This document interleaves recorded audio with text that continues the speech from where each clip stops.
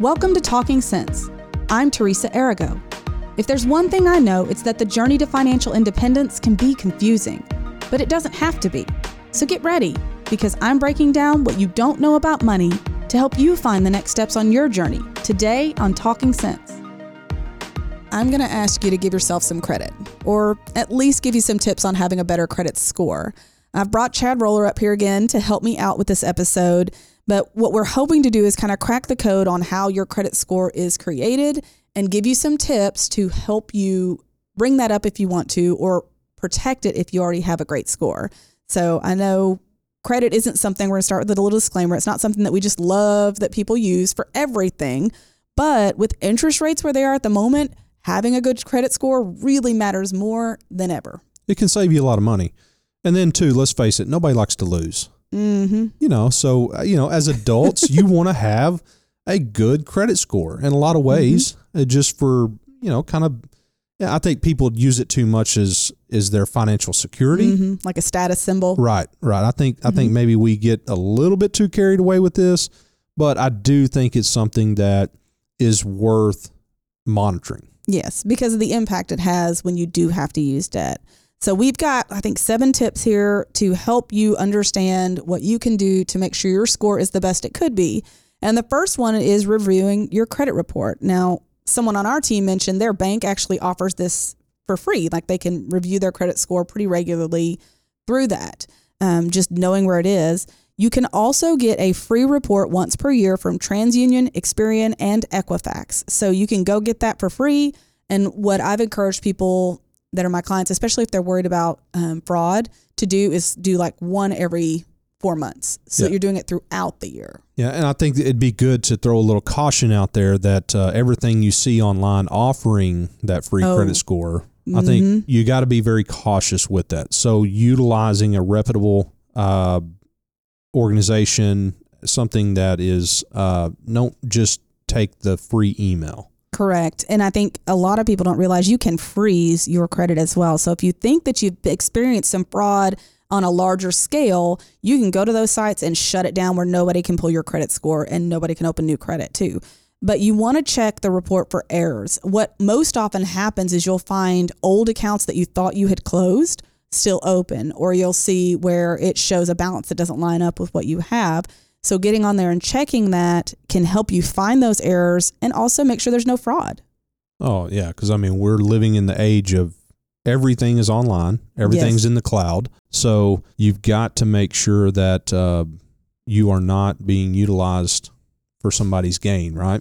Yes, I told everybody in the room that just this past month, I bought 2 wigs for about $200, or at least somebody did with my card. So I had to get that one replaced. But if I hadn't been checking my purchases, it could have easily snuck through. And if it had been Amazon, I'd have been in a real pickle, because we do a good amount of purchasing through their Subscribe and Save. So thankfully they used another website.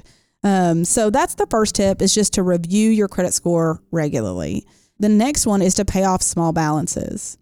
So the number of cards with a balance you have also affects your score. That's part of the credit utilization piece of your credit score. Yeah, and let's be honest, we've all fell victim to that introduction 0% APR, right? Yes. And that gets us out there and it gets us on the hook for that new card.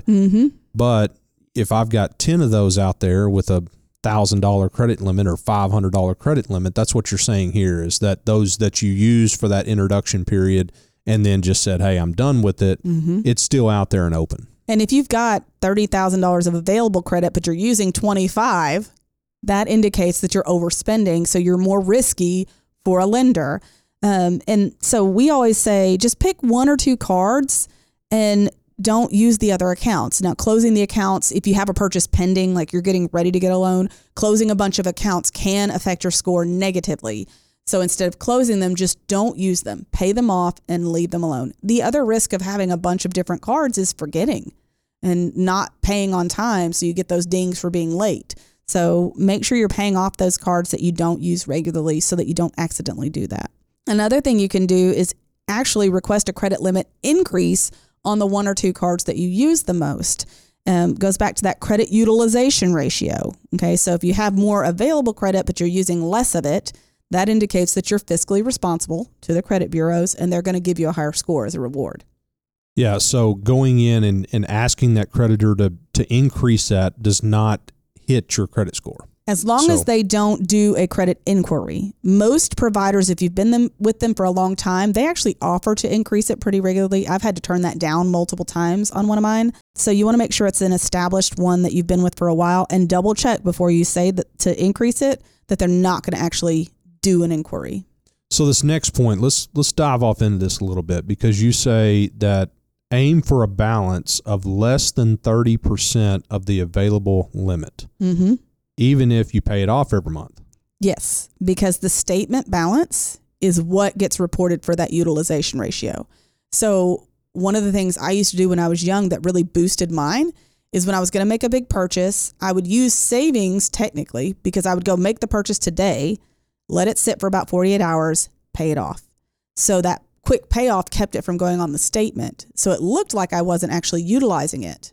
And that made it really jump quickly because I was using it and then paying it off in a very quick time frame. So if you're not going to completely pay it off, at least try to make it a significant payment to it before that end of the month statement or whenever that time period is, so that therefore you're not getting that statement balance. Correct. Because again, that's what gets reported. And you can make payments in the middle of the cycle. I have mine set up where it just comes out of my bank account. I go in, I put in the data, and it comes straight out of my bank account. So it's not that difficult to do. The next tip, it's going to be a hard one. You're going to be shocked by this one. You ready? Pay your bills on time. 35% of your credit score is determined by this specific factor. That's over a third.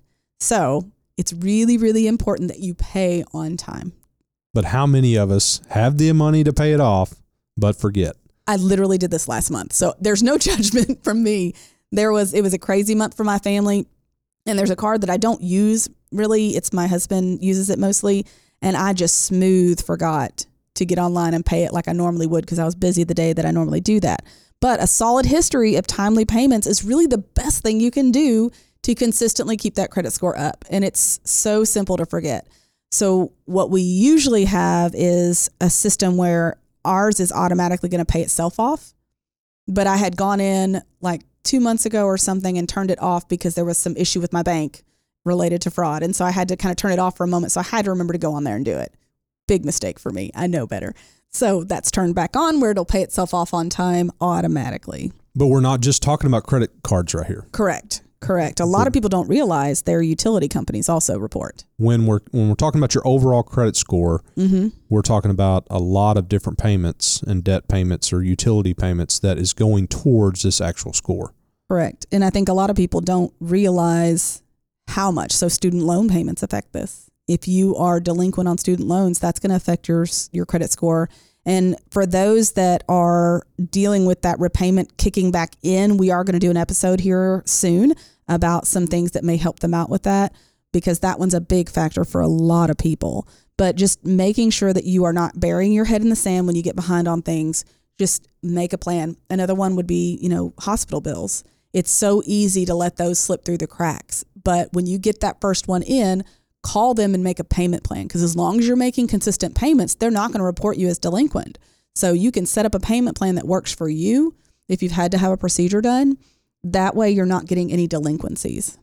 So the next point, you don't want to close out any old accounts with good payment history. So just like being on time, having that record, having some of those old accounts that you've got a good payment history can actually help you on your credit score. Correct. So another piece of that is how long you've held credit.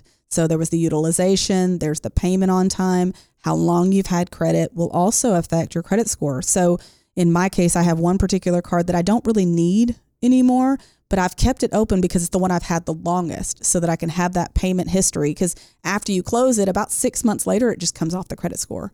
It comes off the report. So it doesn't help you any longer. Yeah. So some of those cards that you have opened up to make that big purchase, maybe got that 0% for, 6 months or 12 months, and you said, hey, I'm going to get 0% for 6 months and then just close this out, is what you're saying that is going to affect a little bit on the score, your overall credit score. It can. The kicker here, though, and kind of the caveat to this idea of not closing cards, if you have struggled with debt, ignore this. Because the reality is, if you've struggled in the past with putting too much on there and not being able to pay them off, The best thing you can do for yourself long term is to go ahead and get rid of them, close the accounts, get rid of that temptation. But if you have just got that 1 or 2 cards and you see that new offer, don't jump ship from your old card. Call your existing card provider, say, hey, I've got this great deal from US Bank or whoever.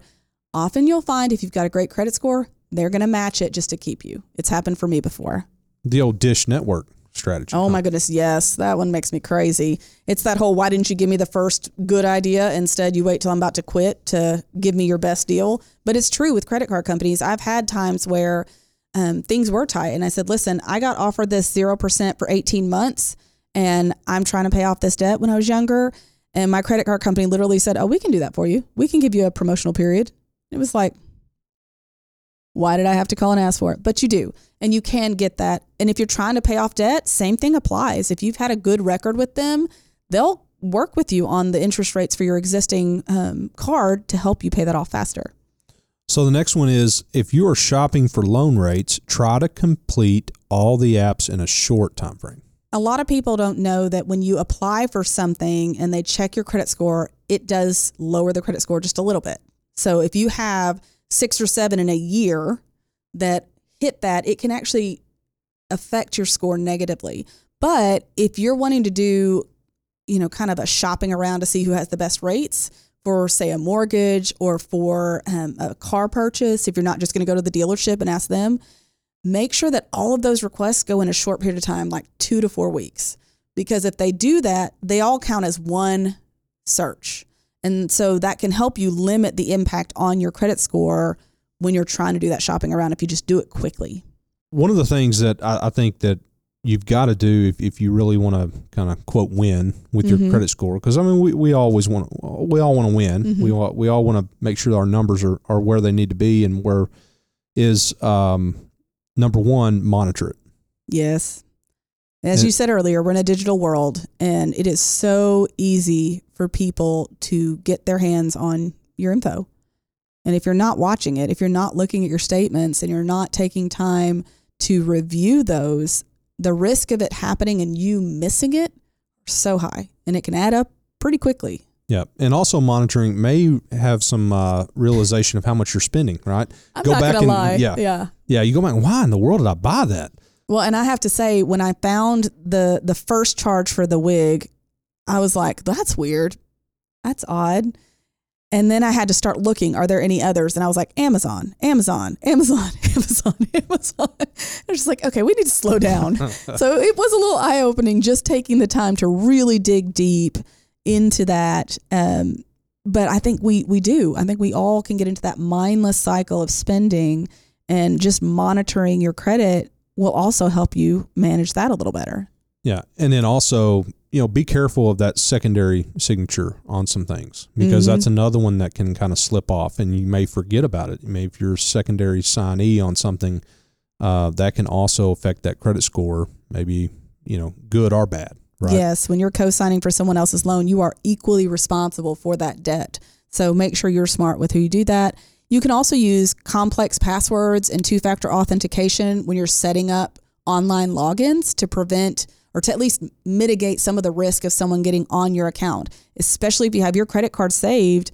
Like, for instance, on your Amazon account, if you have your credit card information saved and you don't have 2-factor authentication, someone steals your account, they now have access to your credit cards too, and they can buy whatever they want. Monitoring, making sure that you're not exposing yourself to risks that you don't need to, exposing dates of birth on social media and different types of things like that. Just being careful, because those can have long-term impacts if unfortunately the wrong person gets hold of your information. Correct. All right. It's time for us to start wrapping up, Chad. So it's time for us to give our 2 cents. My 2 cents is, if you're looking to make a big purchase, home, auto, and you're worried about your score, there's some great local resources at some banks to go to, some professionals, some loan professionals that will kind of help walk you through and maybe kind of give you some advice and some mentoring on, hey, here's some things to think about, or, here's what you need to do prior to just going in. Hey, I want to buy a house next week, and all of a sudden now I'm trying to deal with my credit score. Yes, and I think what I love about those that do that locally is that's unique to you. They can give you very specific keys to what you need to do personally. And the other thing, it may sound a little silly, is pay your bills on time, every time, as much as you can, because again, that is 35% of that score. So if you're only using a portion of your credit card limit and you're doing all these other things, but you're paying all your bills late, it's going to be counterintuitive. It's not going to help you. So make sure you're prioritizing making that payment on time. Well, thank you guys so much. We hope you've had an opportunity through this to learn something about giving yourself some credit, or at least a good credit score. Check out the show notes for a recap of the tips that we discussed today. And if you learned something new and you want to help us spread the word, tell your friends, like, follow, and share. Thank you so much. Thanks for listening to Talking Sense. And if you like what you hear, make sure and subscribe to the podcast to get all the newest episodes. The Jim Wealth team is available to you 24/7 at info@getreadyforthefuture.com or by calling our offices at 866-653-PLAN. That's 866-653-7526. And while we like to have fun here, we're also financial advisors, and that means disclosures. You should personally consult a financial advisor before making any investment, and no strategy can assure success. Securities offered through LPL Financial, member FINRA SIPC. Investment advice offered through Independent Advisor Alliance. Independent Advisor Alliance and Jim Wealth Financial Advisors are separate entities from LPL Financial.